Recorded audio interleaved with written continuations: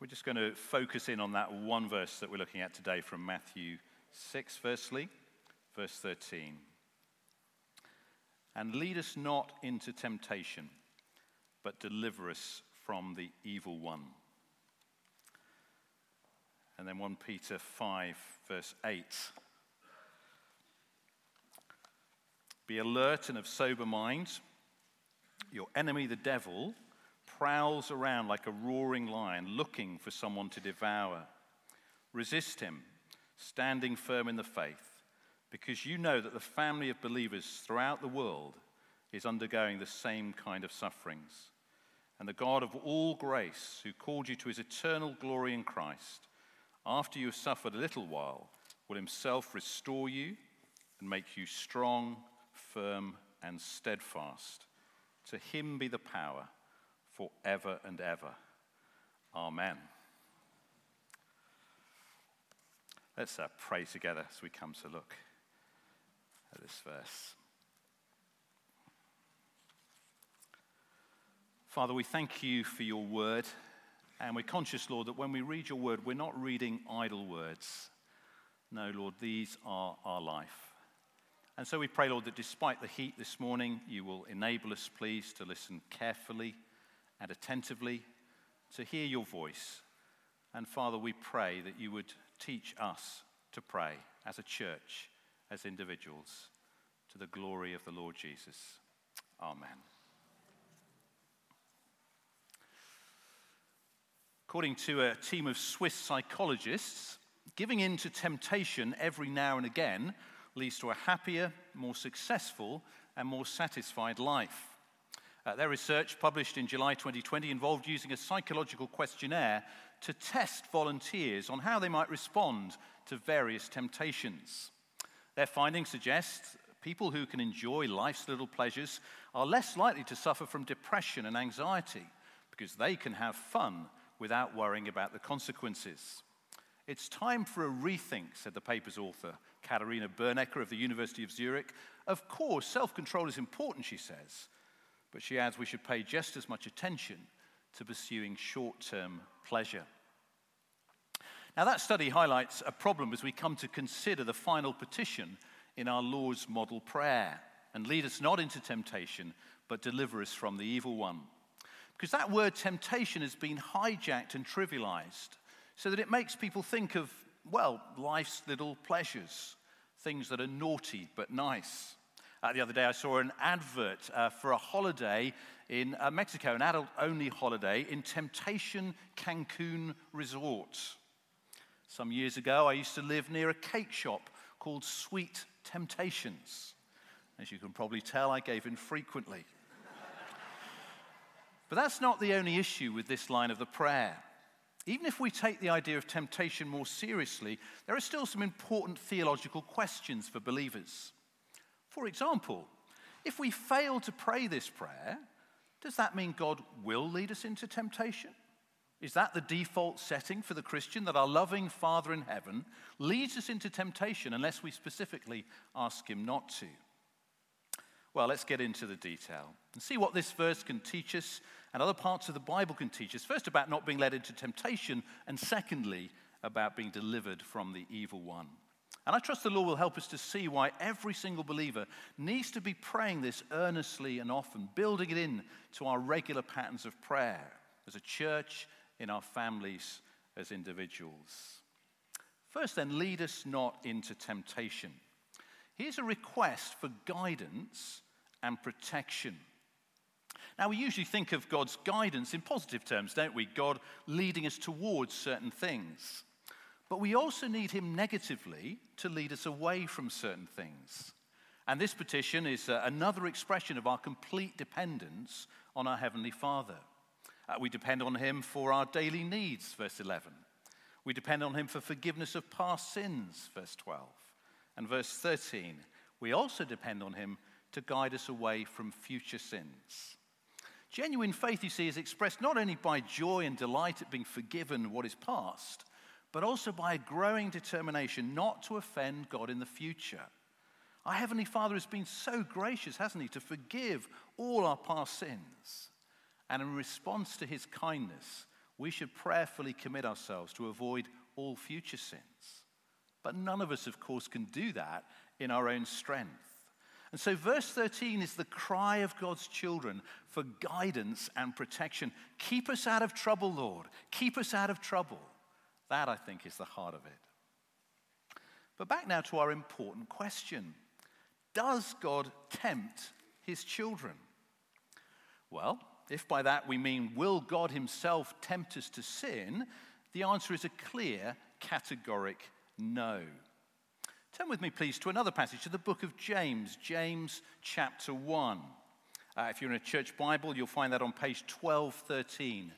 James chapter 1, page 1213. It's also up on the screen if you don't have access to a Bible. I'm going to read from verse 13.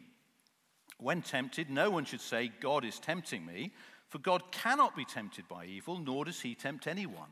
But each person is tempted when they are dragged away by their own evil desire and enticed. Then after desire has conceived, it gives birth to sin. And sin, when it is full grown, gives birth to death. Now that seems clear enough, doesn't it? God cannot be tempted by evil, nor does he tempt anyone. But keep James open for a moment, because this raises another question. Why would the Lord Jesus teach us to pray for something that God, by his very nature, promises not to do anyway? Well, it helps to understand that the Greek word translated temptation in Matthew 6 is actually a pretty neutral word, which can also mean testing or trials. Now, temptation is not a neutral word, is it? We think of temptation, we think of sin, always something to be avoided by the Christian. But a test or a trial, well, that can be a good thing. Now, if you're a student, exams might not always feel like a good thing, but they're intended to test your progress. And when hopefully you pass with flying colors, you're greatly encouraged. A driving test can be very stressful. But believe it or not, it's not actually designed to catch you out. Rather, its purpose is to prove your fitness to drive, which is best done, I find, on the second attempt, personally. And the same principles apply in the Jesus Discipleship Program. Tests and trials serve to reveal our progress and to prove our spiritual fitness. They exercise our faith muscles. Great, you might think. Sorted then. Jesus is teaching us to pray that God won't lead us into times of trial and testing. But hold on, why would he teach us to pray that? After all, look at the previous verse in James 1, if you've still got it open, verse 12. Blessed is the one who perseveres under trial, because having stood the test, that person will receive the crown of life that the Lord has promised to those who love him. Or look back at verse 2. Consider it pure joy, my brothers and sisters, whenever you face trials of many kinds, because you know that the testing of your faith produces perseverance. I'm sure you can see the problem. Why on earth would Jesus teach us to pray to avoid something that grows our Christian character by producing perseverance in us? Or that having stood the test leads to eternal blessing and to receiving the crown of life? Shouldn't we be praying, Lord, lead me into countless tests and trials? Bring it on, Lord. Well, I can't speak for you, but that's certainly not my first reaction to tests and trials. I'm praying, Lord, please get me out of here quickly. And that, I think, is the heart of this prayer. Many hundreds of years ago, one of the early church fathers, John Chrysostom, wrote, "This particular petition is the most natural appeal of human weakness as it faces danger." Or more recently, theologian J.I. Packer puts it like this: life is a spiritual minefield. Amid such dangers, we dare not trust ourselves. Father, keep us safe. So yes, as a Christian, I accept that character is built and strengthened through all kinds of trials. That, as Peter says, these have come so that the proven genuineness of your faith, of greater worth than gold, which perishes even though refined by fire, may result in praise, glory, and honor when Jesus Christ is revealed. But I also don't trust myself in a time of testing. I know how weak I am, how easily in a trial I might stray from God's commands and fall into sin. So Lord, lead me not into a period of testing, because I may not have the strength to persevere and pass the test. But if you do, please protect me so I'm not overwhelmed by it. A little earlier in Matthew's Gospel, Matthew 4, verse 1, we're told Jesus was led by the Spirit into the wilderness to be tempted by the devil. You notice it was the Spirit who led Jesus into the wilderness. The Spirit did this with the intention of testing him, proving his spiritual fitness as the perfect Son of God to be the Savior of the world. But Jesus was tempted by the devil. The devil turned the testing of his spiritual fitness into multiple temptations to do evil. And you know, as with the master, so with his servants. Still today, our enemy, the devil, is an expert at turning tests into temptations. So you lose your job. You fail an important exam. You get a shock diagnosis from the GP. Your energy bills rocket and you don't have the money to pay. A few examples of all kinds of trials that we might face as believers. Each one an opportunity for the Lord to see my progress. Will I trust his goodness and his provision in this situation? Will my first reaction be to pray to my heavenly Father? But the devil wants to turn those trials into temptations, to play on my sense of disappointment or frustration or anxiety or fear, perhaps dangle before me a sinful pleasure to help medicate the pain. Go on, you deserve it. Or he might tempt me to curse God in my heart, to grumble and complain perhaps, whisper in my ear, well, God's really let you down there, hasn't he? Surely if the Lord were good, he wouldn't allow you to suffer in that way. Now, the precise nature of the temptation will be different for each one of us. I'm sure you, like me, know your own areas of weakness. And of course, the devil knows them too. So that is precisely where he will target his attacks. Well, let's take an example from earlier in the Sermon on the Mount. Colleagues or friends are insulting you, persecuting you, falsely saying all kinds of evil against you because you follow Jesus. Your faith is being tested. How will you react? The way to pass the test is to consider yourself blessed. Rejoice and be glad, says Jesus, Matthew 5:12, because great is your reward in heaven. But the devil doesn't want you to rejoice and focus on your heavenly reward. No, he wants to tempt you into thinking that following Jesus is just simply too hard, only brings trouble. Or perhaps to react in kind. She insulted me, I'll insult her back. He falsely accused me, I'll fight fire with fire. Well, what about at the church level? We've entered a period of leadership transition. It's a test for us as a church. How will we respond?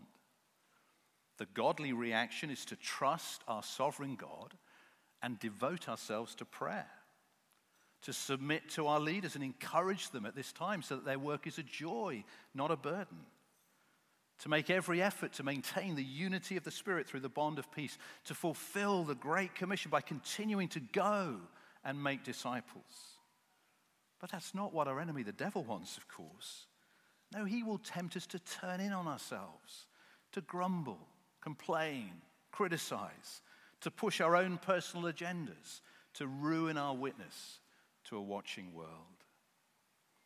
Well, those are just a few reasons why we need to pray regularly for ourselves, for our family members, for our brothers and sisters around the world, and for this church. Father, lead us not into temptation. But if by the Spirit you do lead us into a time of trial, please protect us so that we don't fail the test and fall into sin. Watch and pray, says Jesus, so that you will not fall into temptation. Now, in praying not to be led into temptation, we mustn't neglect our personal responsibility to flee. There is little point asking God not to lead us into temptation, only then to charge full speed into situations where we know we're likely to be tempted. That was pretty much the story of my early Christian years. And even after 30 years as a believer, the Holy Spirit still has to remind me often that there are certain places and situations and people that are actually best avoided. Why? Well, because they're virtually guaranteed sources of temptation. So you're tempted to consume too much alcohol, surely you have to consider if it's wise to spend too much time with friends or colleagues who get together or go out with the very purpose of getting drunk. Or you're tempted to grumble and complain. You may need to steer clear of people who always grumble and complain about everything. You're tempted to covet the perfect luxury home. Might be sensible to limit how often you watch Grand Designs. Or Channel 4's latest property show, Mega Mansion Hunters. Note to self. You're tempted to lust.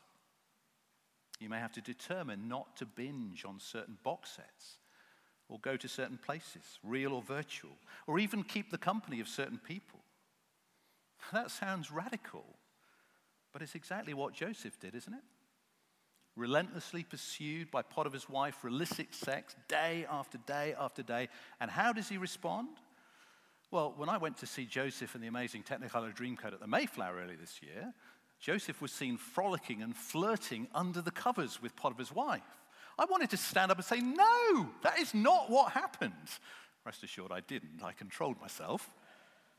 That is not what happened. Genesis 39, verse 10. He refused to go to bed with her or even to be with her.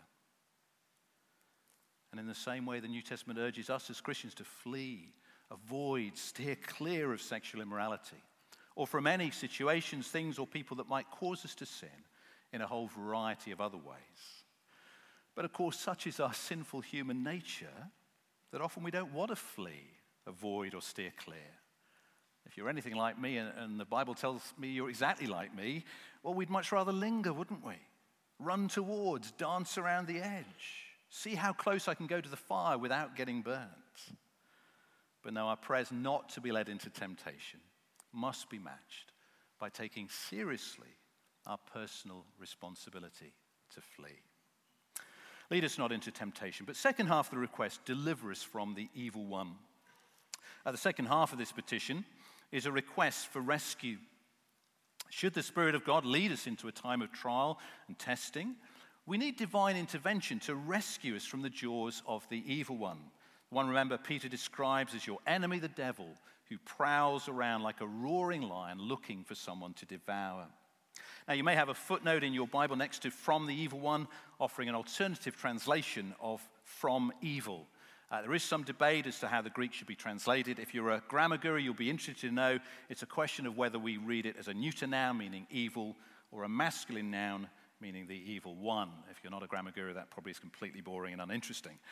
But given this follows so soon after Jesus being tempted by the devil, I lean towards taking it as a reference to the evil one. But actually, it gives rise to another important question. Who or what is the source of evil? I have some Christian friends who blame the devil for everything that goes wrong in their lives and for all their personal sins. They credit him with far too much power.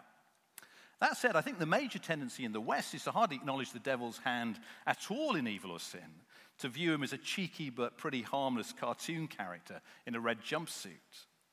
But the Bible is clear on the existence of a real, personal, and powerful devil, Satan, the enemy of God and his people. But thankfully, as the opening chapters of Job make clear, we can be reassured that he is under the complete control of our sovereign God. Now, if you remember that passage we read in James, it teaches us that we don't need the devil to turn up in person to tempt us. No, what did James write? Each person is tempted when they are dragged away by their own evil desire and enticed. Then after desire has conceived, it gives birth to sin. So each of us has all kinds of evil desires lurking within us. The desire to save face or get out of a tricky situation by telling a lie. The love of money and a desire to get rich. Or pride, selfish ambition, jealousy, to name but a few. And those evil desires drag us away and entice us. It's powerful imagery. Our own evil desires lead us into temptation. So take the love of money as an example and the associated desire to get rich. That might tempt me to, exaggerate my expenses claim at work. Or to take that super well-paid job with all the benefits, even though I know it will have a negative impact on my family life and my walk with God. Or to be stingy and squirrel away all my money in savings, investments, property, rather than storing up treasure in heaven by sharing my God-given resources with those in need. Each of us is tempted then by our own evil desire. But that said, our evil desires certainly have the devil's fingerprints all over them. The Bible speaks elsewhere, doesn't it, of the deceitfulness of sin. And who is known as the great deceiver? Who whispered in Eve's ear in the Garden of Eden as she was tempted to give in to the desire to be like God, yet at that point still fearful of the consequences? You will not surely die, the serpent said to the woman. Referring to the devil, Jesus says when he lies, he speaks his native language, for he is a liar and the father of lies. So yes, the devil and his lies ultimately stand behind every temptation, every sin, every expression of evil, even though he doesn't necessarily present himself to me directly on every occasion that I'm tempted. Fortunately, the devil is not omnipresent, not present everywhere. No, remember, he prowls around. And he happily leaves our own evil desires to do the vast majority of the day-to-day tempting. And yet he delights to turn up in person when he smells blood and an opportunity to devour. Now, this is all in stark contrast to the Lord Jesus, of course, because unlike us, our man in heaven, Jesus, is perfect, has no sinful nature, and therefore no evil desires to drag him away and entice him.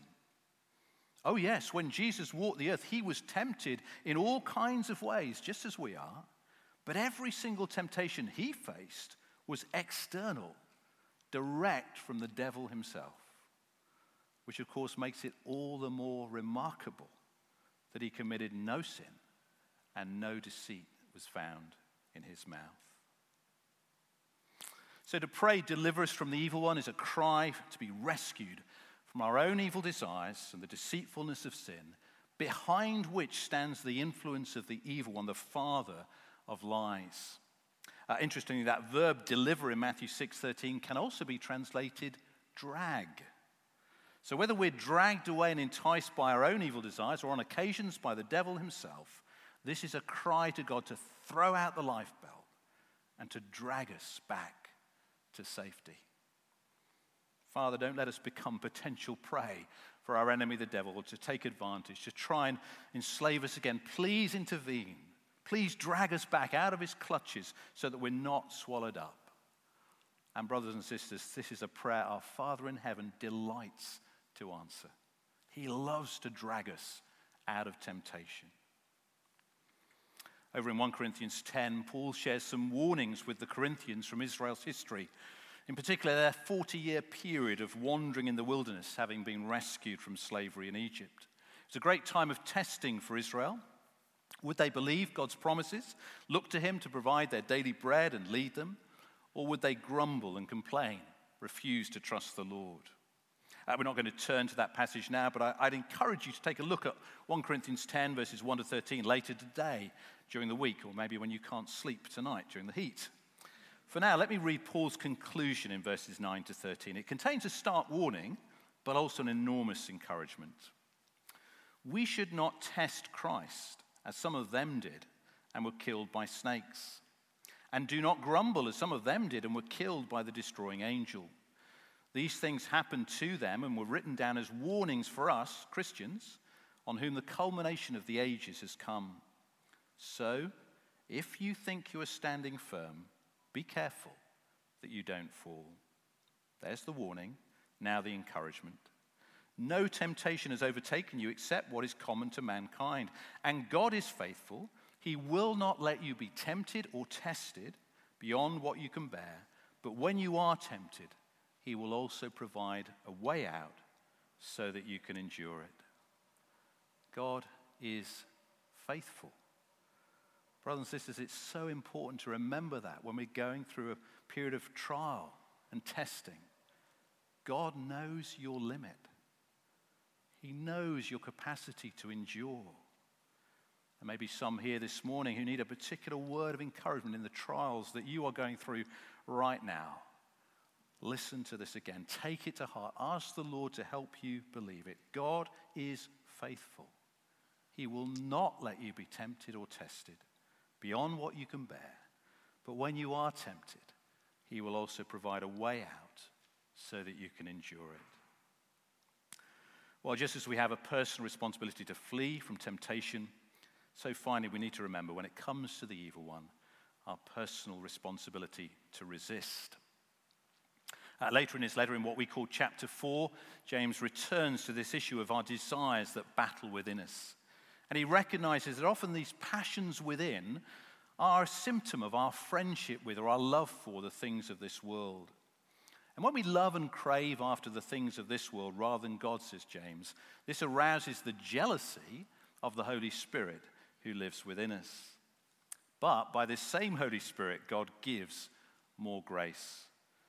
And so later in chapter 4, James urges us, submit yourselves then to God, resist the devil, and he will flee from you. It's another wonderful promise. Resist the devil, and he will flee from you. No hint of doubt there, is there? Not he may flee, but he will flee. And yet, surprisingly, this is the very thing we Christians so often fail to do in times of temptation, resist. Not, of course, in our own strength. No, his divine power has given us everything we need for a godly life. So we resist the devil by crying out for God's divine power living within us to strengthen us. We also resist by relying on the word of God, which is the sword of the Spirit. So I resist the evil desires and deceitfulness of my heart by having a quiet word with myself, reminding myself of biblical truths. And I resist the evil one by quoting scripture to him. Jesus set the example, didn't he? 3 temptations based on 3 lies, resisted by 3 biblical truths. He was fulfilling the words of the psalmist, I've stored up your word in my heart that I might not sin against you. And the outcome, Matthew 4:11, then the devil left him. Resist the devil and he will flee from you. But what about when I fail to resist and fall into sin? Well, you know, this wonderfully is the glory of the gospel. Because my hope is not in my ability to flee temptation or to resist the evil one. No, to be a Christian is to trust in the Lord Jesus, who always resisted and never once gave in to temptation, which qualifies him to pay the penalty for every single time you and I fail to resist and do fall into temptation. In your struggle against sin, you have not yet resisted to the point of shedding your blood. But praise God, Jesus did resist to the point of shedding his blood on the cross in your place and mine. And you know, on that basis alone, God in heaven will fully and finally rescue from the snare of the evil one, from the kingdom of darkness, every single person who trusts in the blood of Jesus. No matter where you've been, no matter what you have done. Hallelujah. What a Savior.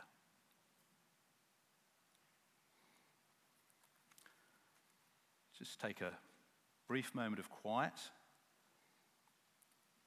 Maybe just an opportunity to respond quietly to God's word into your heart, to cry out to him, Lord, lead me, lead us, not into temptation, but deliver us from the evil one.